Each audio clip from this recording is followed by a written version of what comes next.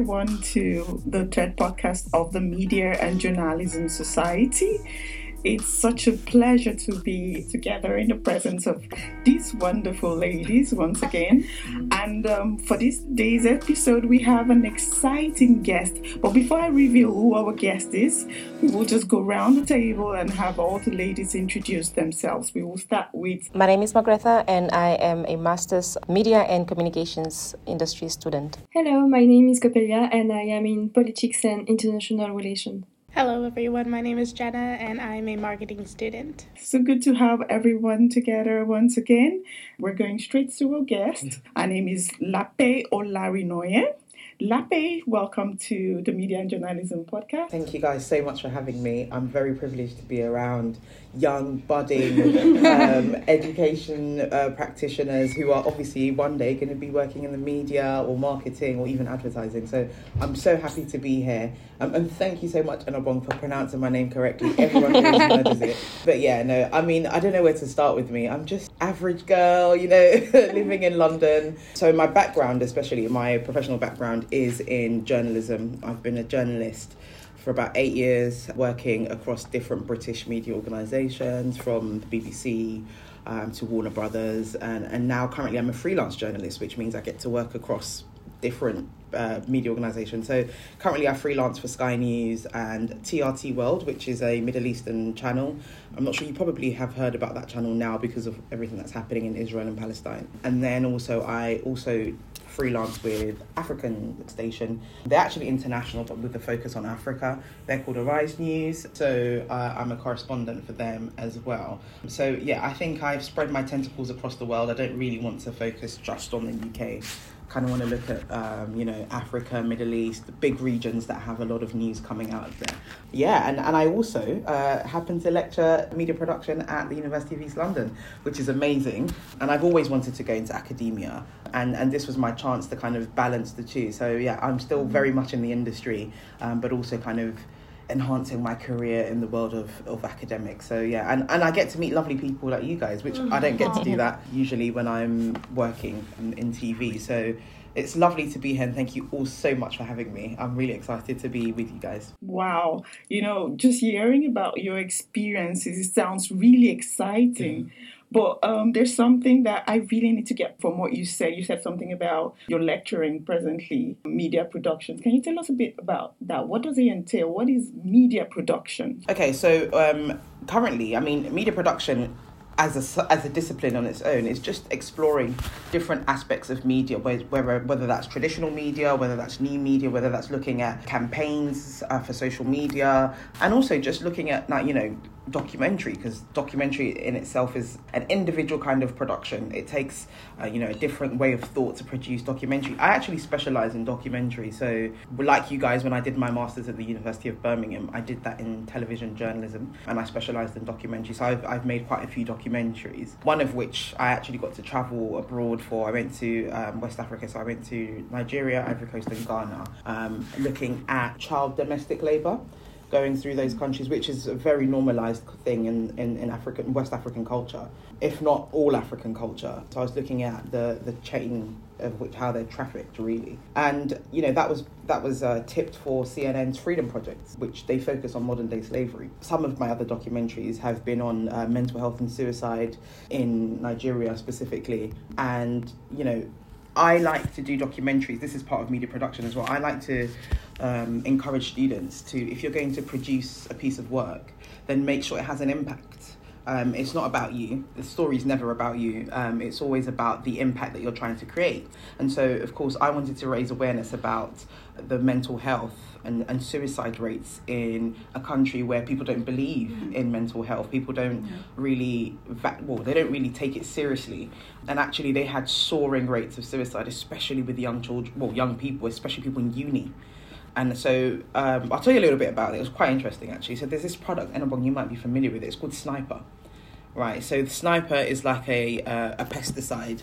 Of course, if you live in a tropical country, there's lots of mosquitoes and vermin and stuff that come in and out of your houses. So a lot of people use this product to kill these pesticides. But actually, the purpose of the product is to be used on farms and is for agricultural use, to kill off pesticides on large farms. But somehow this product was getting into people's homes, and actually it was getting into poorer people's homes, working class people's homes, and as a result a lot of the quick access and the price is so cheap, it's like 50p to get them, and they're really potent, really strong, and so it was getting into people's households. Lots of people were using it, lots of people I knew were using it. It was a household product.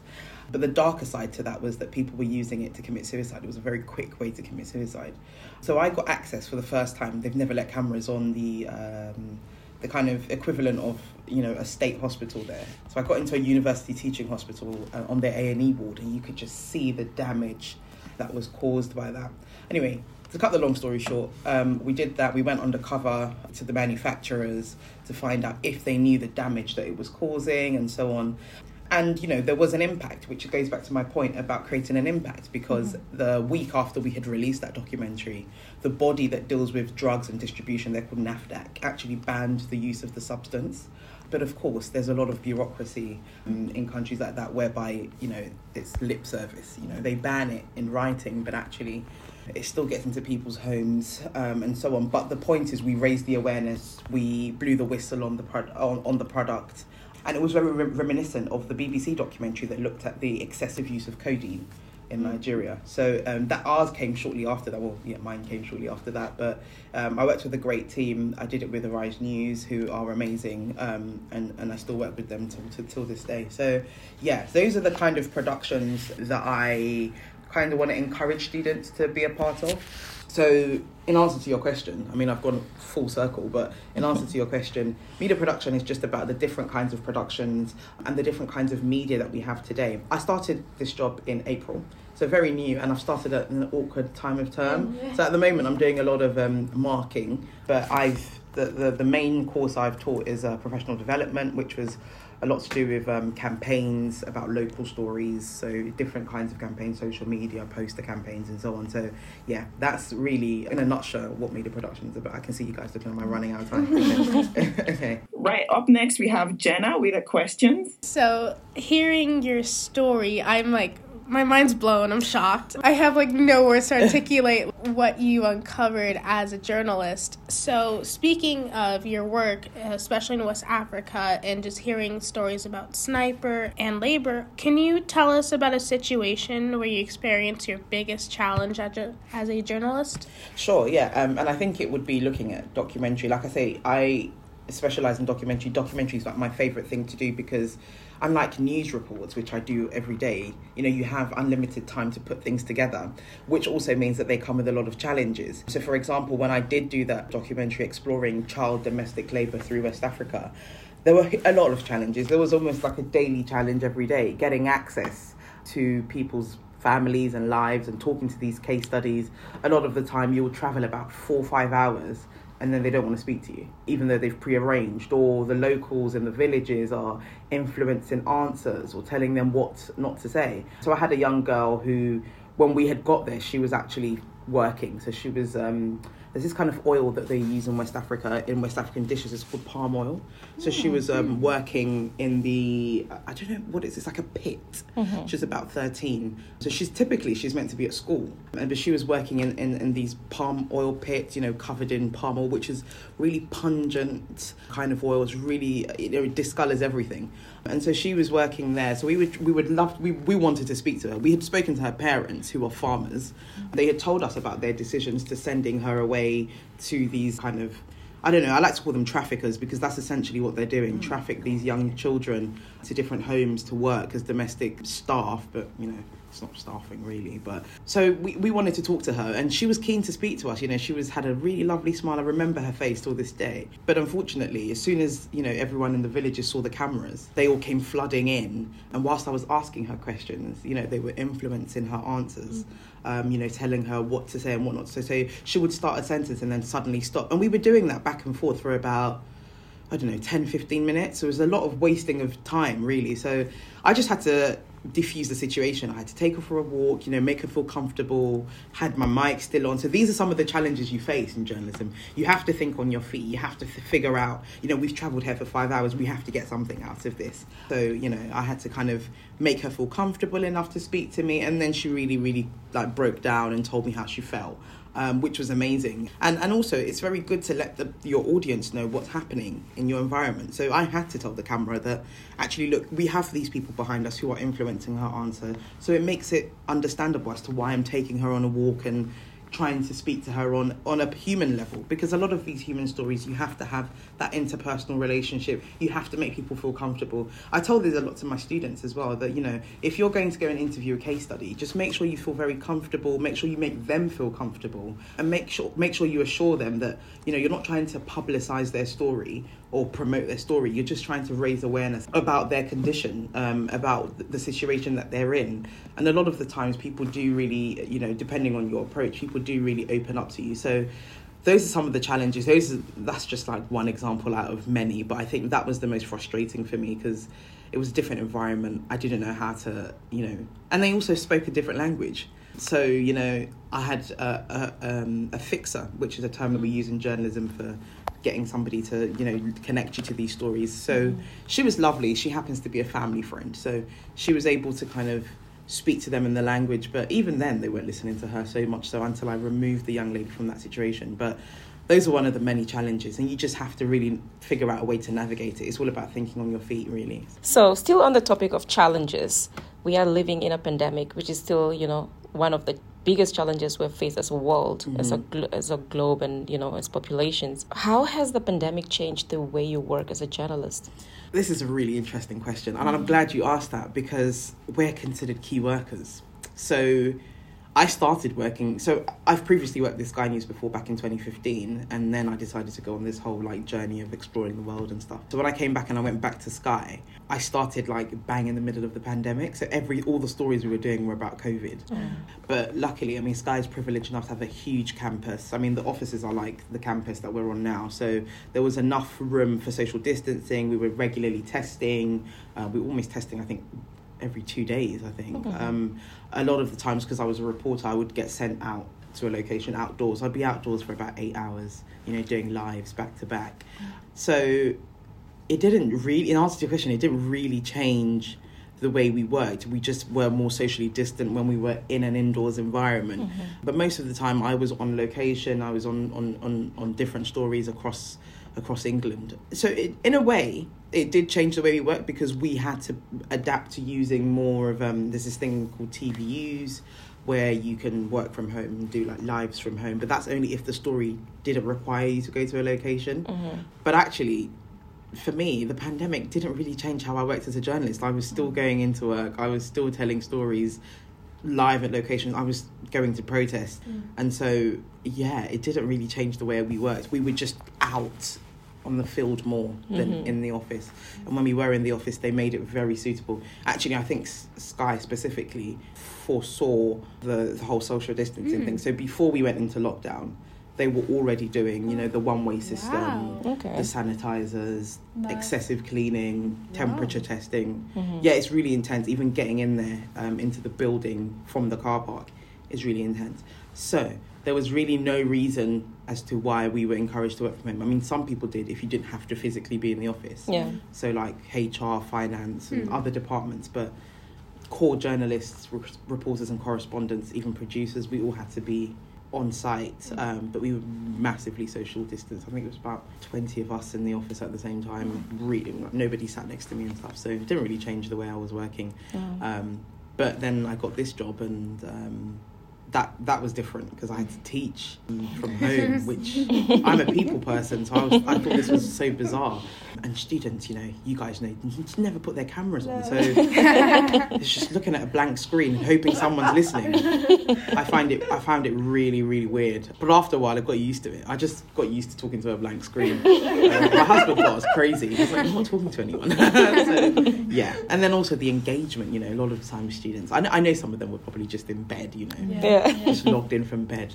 Don't blame them. But so you didn't really get that engagement that you would get like we're having now. Exactly. So yeah, that was the downside of the pandemic. So yeah, hope that answers your question. Yeah, it does. Speaking of students and, they're aspiring to be journalists and marketing people and all that, what kind of advice do you have for students who want to be journalists? Oh gosh, I get this question a lot, and I think I always say the same thing. I think the first thing is get work.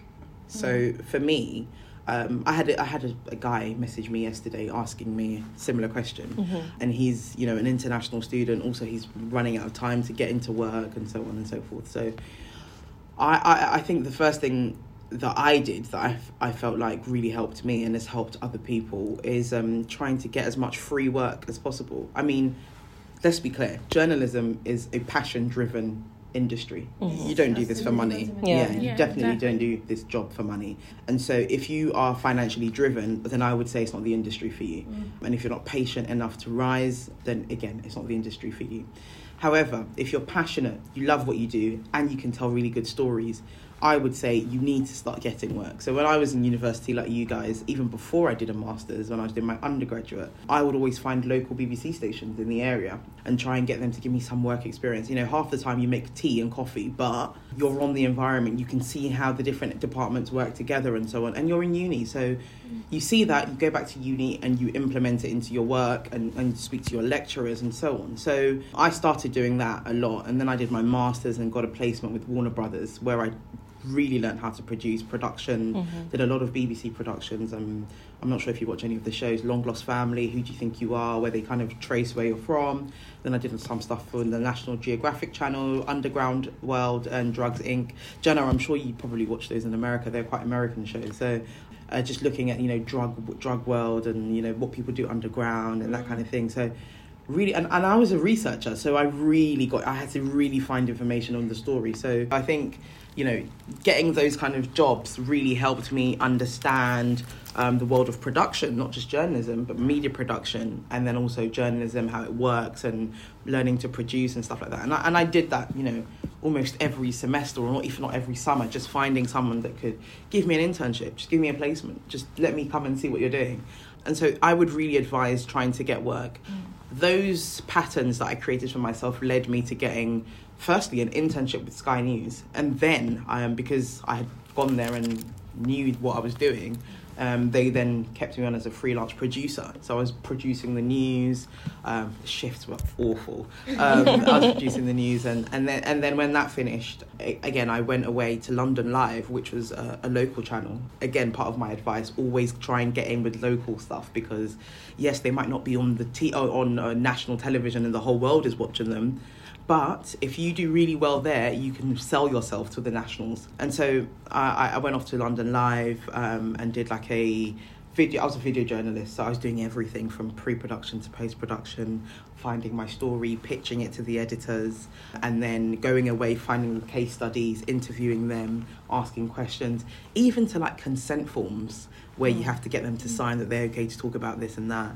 So I did a lot of stuff in Newham because obviously London stories. So did a lot of stuff about regeneration. I'm not sure how long you guys have lived in London, but this part of London did not look like this before. It was very flat. It wasn't sky-rise. It wasn't expensive.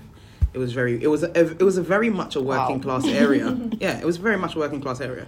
If I show you the pictures of Stratford before, I mean like 2000s. Yeah, 2000s, before the Olympics. Then the Olympics came, and suddenly there was this cash injection.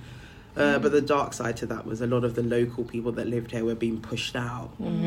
So we were kind of looking at that debate of, is it good to make the area all fancy at the risk of these people losing their homes and getting rehoused to places like Birmingham where they have no support network whatsoever. So those kind of local stories that impact people. And then I did a lot of stuff about, African communities and living in London. So I did a lot of those kind of things, but I was able to come up with a showreel. I was able to put all my work together, everything I had done, at Warner, at Sky, at London Live, put that all together. And when I was going for the big nationals and going to speak to those big nationals, I was able to show something. So that's my second piece of advice. So the first is obviously try and get work as soon as possible. particularly as a student. And then my second piece of advice would be to have something to show. I can't stress that enough. You need something to show the employees. It's all well and good selling yourself and telling them you've done this and you've done that, but if they can't see it, you're as good as the next person. So always having a good show reel is also very good. You know, always, the first thing I did was get a hard drive because it's just so hard. But I think now you can put stuff on the cloud and stuff. And so it's a lot different. So yeah, I would say have something to show, which helped me majorly. And I would say follow your passion. A lot of people overlook the fact that journalism here is very cutthroat. It's a very tough industry to get into, and you need to be aware of that when you're applying for jobs or you're trying to get in. Most of the time you will get no's because you're competing with thousands of other people, but that shouldn't deter you. You should always continue and try and see the next best thing. It happened to me. I was very deterred and I thought, I want to tell African stories. I come from Africa, I'm Nigerian. I have a lot of stories to tell there that aren't being showcased in the mainstream. And I found my niche, which is my third piece of advice. Find your niche. Find something that makes you special and makes you, you know, what's the word I'm looking for? Make you sell yourself to other people as, you know, as crude as that sounds, you know, just making sure you stand out. And that really, that made me stand out, you know, telling stories that people weren't telling properly. And also the whole issue of diversity, you know, we should tell our own stories and we should be able to tell that to the mainstream world. And when I got to Sky News, I showcased that again because we had the whole End SARS campaign in Nigeria where young people were protesting. So I got to cover all of that, both in Nigeria and in London with the Nigerian communities here. So that was lovely. So I think those are the four pieces of advice I'd give. Get work, have something to show, find your niche, and also don't give up. You know, you just have to carry on. There's lots of people that don't become established journalists till they're middle-aged, you know. They're trying for long, which is why I say if you're not driven by passion, it's not an industry for you. So, Coppelia? I will definitely keep this advice in mind. Good, you should. Yeah. So you told us that you are working for different TV outlets. So why have you decided to be an independent journalist and not like working full-time for the BBC, for example? So I think when you do decide to work for one media station, I don't think there's anything wrong with that. But like I said, I think there's a lot of commitment that comes with that. It means that, you know, you have to tell the stories that essentially that you're pitched to do.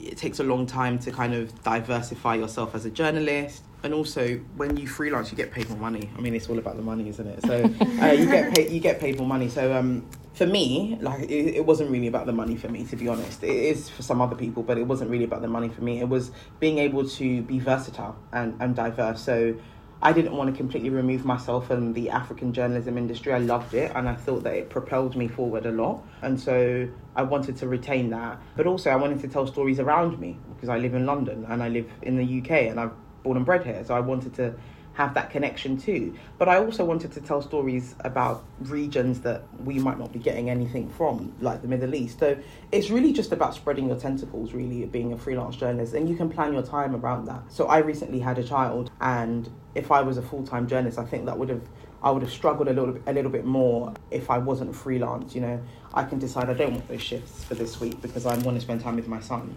or you know, next week I want to do shifts back to back because I feel like I've got a lot to give. So I think at the time that I made that decision, it was a good decision. Before that, I did work full-time. So I was working full-time for London Live, and then I did a bit of full-time for Warner, and then I was doing full-time for Arise in Lagos, where I was a newscaster, reporter.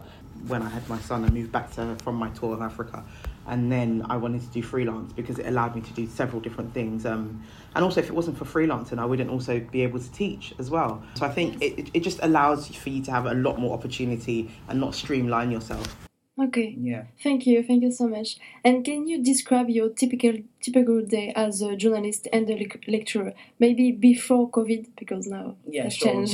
Sure. So of course, I've been a lecturer during COVID. So like I said earlier, I think it was just getting used to the whole teaching people, you know, not speaking to anybody like physically in a blank screen. But in terms of journalism, pre-COVID, my typical day is, well, wake up in the morning, the first thing you do is look at all the news, what's happened overnight, trawl through the whether that's, you know, looking at newspapers online or looking at Twitter, which is a really good source of information. I mean, I hate the app in terms of, you know, socializing, but I love it for news. You always AP or so AP, AFP, which I'm sure you're familiar with. And then there's also Reuters, and then you have like BBC Monitor, which is, you know, for people that are really in the industry, you know, you have kind of sources of news and stuff. So yeah, AP, Reuters and co, they kind of give you all the information as it's happening. And then you can look at like summaries, you can look at different angles, you know, that kind of thing. So I tend to look at, you know, I like to have an honest view of stories. So I don't look at just one outlet for news, I look at several different outlets. So that's what I'll do in the morning, first thing I wake up. And then after that, I will probably, if I'm going to work that day, I would have had an email telling me what my day's looking like. And then I'd go into the office, or if I don't have to go into the office, I'd go to where the story is. So I don't know, I'll give you an example. So once I've had to cover a story of a police officer that was murdered in the police station by a suspect that they had arrested. So he was brought into the station and somehow shot a police officer in Croydon, which was really, really bizarre. So, of course, I was going through the news, you know, there was other news happening. Then I got the email, you know, you need to be here, this is what's happened, blah, blah, blah. And so I think once you do get to locations, the first thing is you need to start speaking to people. Mm-hmm. So what's happened? Who's this person? Did you know the person? And then you see all the things happening around you, people laying flowers. And in this case, what was really interesting about the story, which we grabbed from the second we got there, was lots and lots of people were coming to lay flowers, and a lot of them were the public. It wasn't police officers. Mm-hmm. I mean, police officers were, but the majority of the people were the public, and we wanted to know why. And it was because away from his job, you know, may his soul rest in peace, the police officer, away from his day job as a police officer, he was also very involved in the community. So he used to teach rugby to the local boys there. He used to attend all the different churches, and so he was very part of the community. I mean, there were lots of people there. So it was shocking. So having to tell that story on the hour, every hour, with a different angle is something that you kind of you understand through the day as the story's building. So that's a typical example of, you know, like a very gruesome story. But then if you go to a protest, it's a completely different vibe. You know, it's busy, it's loud, it's aggressive, and speaking to people again. So a lot of it when you're on the field is about speaking to people. If I'm in the office, I'd go in, see what I'm doing already, familiarise myself with the story, and then communicate that to, you know, millions of people every day. So it's usually just getting up, understanding what the headlines are for that day, getting into work, seeing if you can pull up more angles to that story, understanding what you're about to say, and then going on air and saying it. And usually you do that on the hour, every hour for the rest of your shift. Yeah, that's typical.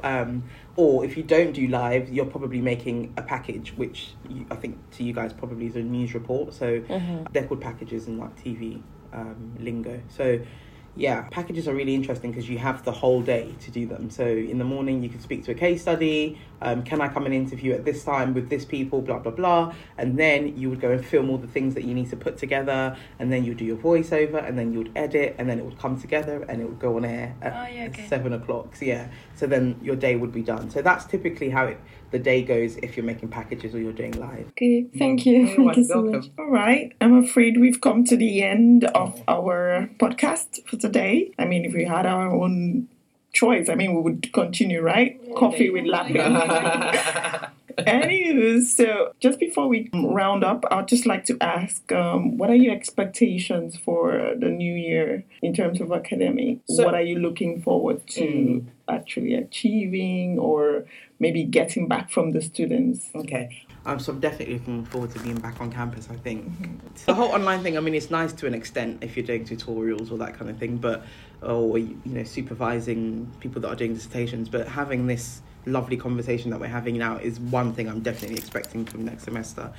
I'm also expecting a lot of interest, you know. I mean, there's no point studying something if you're not interested in it. I'm expecting that from students. At the moment, I think there's a lot of room for improvement in terms of engagement, in terms of getting work done. And I'm also really looking forward to getting to know students, you know, what their dreams and aspirations are. How do they want to get into these industries? What do you plan on doing? And I'm also looking forward to, I think, lastly, being able to give them the knowledge that I have about the industry. And I think that's what I really wanted when I was studying. I think I wanted real, honest, accurate and up-to-date information about an industry that's so closed, and I didn't have that at the time. So that's really the driving force as to why I wanted to go and teach media production, and also work with journalism students as well. So for me, that's really what I'm expecting from next year. I'm really excited to teach some of the subjects or modules, should I say, that people have been doing, but I'm going to bring my own touch to that. So yeah, in a nutshell, I'm really excited for September, and it's really a huge shame that you guys won't be back in September. We probably won't bump into each other, but Jenna's going to be here, so okay, good. So at least I get to see Jenna. But Margrethe, Enobong and Capelia, it's really lovely to get to chat with you and understand what your interests are. Like I say, it is a shame that you won't be back next year. But hopefully we stay in touch and talk on every level. But yeah, those are what the key things I'm expecting from next year. All right, thank you. We're running out of time. Thank you once again, Lape, for gracing us with your presence. I think my take home for today is the advice, even though I might not be going into journalism, but you can still apply it wherever I find myself. Find the work, put in the hours, and you have something to showcase, and find what's unique about you, and never give up. Okay, then. So that brings us to the end of our TED podcast, the Media and Journalism podcast. I hope you have a listen. I just want to say thank you to every one of you that came today, and Patrick, thank you very much for always. Thank you for being there for us. All right, then. It's bye-bye from me and the ladies. See you. Thank you. Bye.